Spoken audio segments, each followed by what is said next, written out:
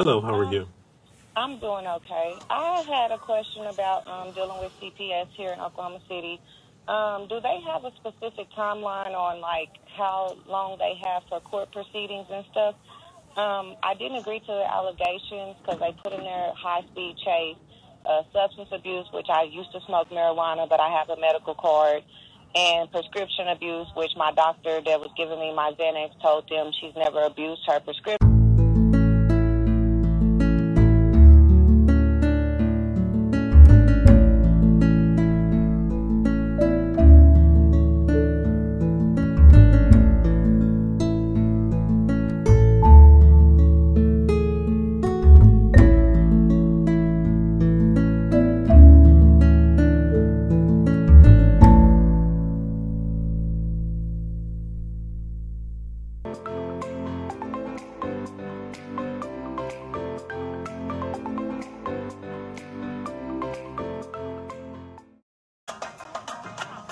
Hi, this is Cynthia Becker with attorney Vince Davis on The Secret, How to Fight CPS and Win. We're going to take another call from Ebony in Oklahoma City. Hi, Ebony. How are you? I'm fine. How are you? I'm good, thank you. Do you have a question to ask or a story to tell? A question for Vincent. Okay, go ahead. Go Hi, ahead. Mr. Davis. Hello, how are you? I'm doing okay. I had a question about dealing with CPS here in Oklahoma City. Do they have a specific timeline on like how long they have for court proceedings and stuff? I didn't agree to the allegations because they put in their high-speed chase, substance abuse, which I used to smoke marijuana, but I have a medical card, and prescription abuse, which my doctor that was giving me my Xanax told them she's never abused her prescription, never had an issue with Ebony. So I'm just wondering, because they rescheduled my bench trial twice, how long are they going to keep my babies, or what should I do? You know, I'm licensed here in California, not in Oklahoma, but let me tell you the answer to your question as if you were in California, okay? Okay. I believe that under the federal regulations and all, under statutes in most states, there is a timeline that's ticking away with respect to family reunification services. So, you might want to talk to your attorney and make sure that that timeline is not going to be used against you in the future. The other thing that I would do is I would concentrate or ask your attorney to concentrate on placing those children or your children with a friendly relative. And that relative wouldn't have to necessarily live in the state of Oklahoma or in your city or county. They might be able to live anywhere in the country or anywhere in the world. So Right, and the kinship people, they're not moving like they should. I put in a request over a month ago. They contacted her, but they haven't even moved forward with that. So I'm just kind of confused, and then I'm a little nervous because I've never was in a high speed chase with the police.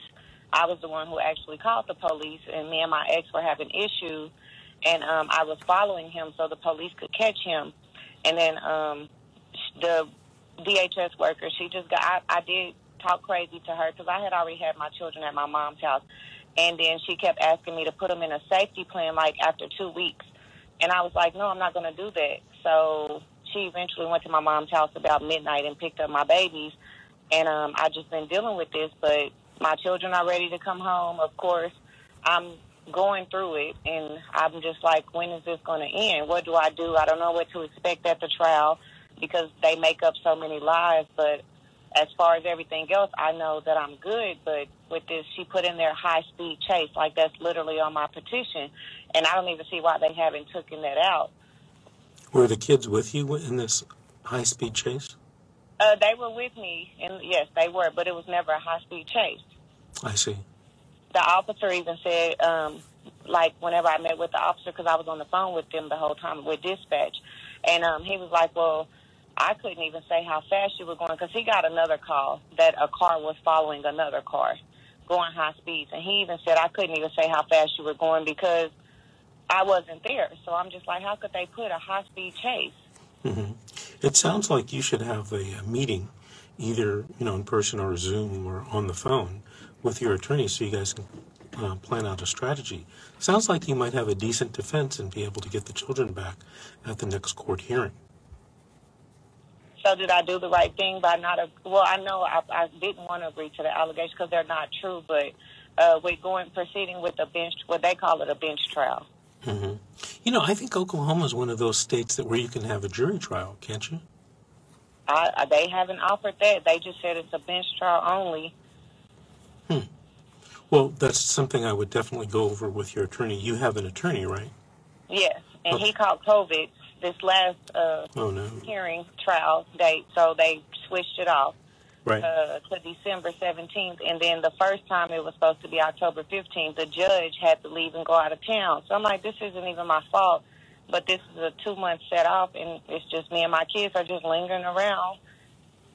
Do you have relatives that could take the kids in the meantime? Yes, and they denied my mom. She has no criminal history, no background. They will not give them to my mom. Okay, when you say they, who are you referring to? Well, CPS, DHS. Right. In California, and, you know, we can assume for a moment that Oklahoma is the same way. If the social worker denies something, you know, you have a right to take it to the court, to the judge, for the judge to decide. And one of the strategies that I use is sometimes I get a list of relatives and family friends, like 25. You know, they might say no to one, but it's pretty hard to say no to 25. Right. So you might want to make that list up, talk to your attorney about it, see if you can use it. Okay. Okay, and if you were in California, those relatives and family friends wouldn't even have to live in your town or in your city. They could live anywhere in the state, anywhere in the country, and, you know, in a lot of cases, anywhere in the world. Okay? Okay. Well, I was just kind of worried about the trial, even though it's been set off. I'm just like, what do I expect? What's going to happen? Because, like I said, no other allegation as far as the substance abuse. I did used to smoke marijuana. I have a medical license. Prescriptions, Xanax, I was getting those for about 4 years, and my doctor wrote out a statement saying never. So I just don't know what's going to happen, what to expect. Right. Now, I don't know about the statement by the doctor, what the rules of evidence are in Oklahoma, but in California, that statement might not be admissible evidence. It might be considered hearsay. You might have to have your doctor come to court and testify that he wrote that letter. And he's so busy, I don't think that's possible. Well, you can send us, I am assuming, you know, Oklahoma's like California, you can send a subpoena to him or her, and the doctor would have to come to court. I'm sorry, Cynthia was signaling me she has a question. Go ahead. Ebony, are they drug testing you for what they're accusing you? I passed my substance abuse, so no, I just had to take the initial one, and I'm guessing that's because I had my prescription and my medical card. But only reason I don't smoke right now is because I am pregnant. Okay, but for the other drug that they said you were abusing, because that would also show up on a drug test. I believe you said it was Xanax? Yeah. Are they having you drug test for that? No, ma'am. Well, she said she had a prescription for the Xanax, right? Yeah. But she said that somebody stated she was abusing it. Oh. Well, they're going to have to come up with evidence to prove that, I assume, in Oklahoma. So that's the main thing, like in trial, they have to have evidence, because my only thing is they lied and said high-speed chase, so it's like, what else can y'all lie about? They get away with whatever they want, pretty much, to me. But that's going to be up to you and your attorney to prove or to show the judge that, you know, they can't call it a high-speed chase. They don't have an eyewitness to it, right? They need somebody to say, hey, I saw that. And if you're telling me the policeman is going to say, you know, I don't know if it was a high-speed chase, who else do they have? See, they can say anything they want, but when it comes down to the bottom line of having a trial, they do have to prove it. Okay. Well, that was my main concern. Only other concerns is just that my babies are gone, but as far as the court stuff, I'm just like, what do I expect? I want them home, and I know that none of this is true. Well, Ebony, would you do me a favor? Would you make an appointment to meet with or talk to your attorney? Yes, sir, I will. Okay. He's quarantining right now, but as soon as I can, I will. Okay. And do me a favor, in a few weeks, call us and let us know. Give us an update what happened, okay? Yes, sir, I will. Thank you so much.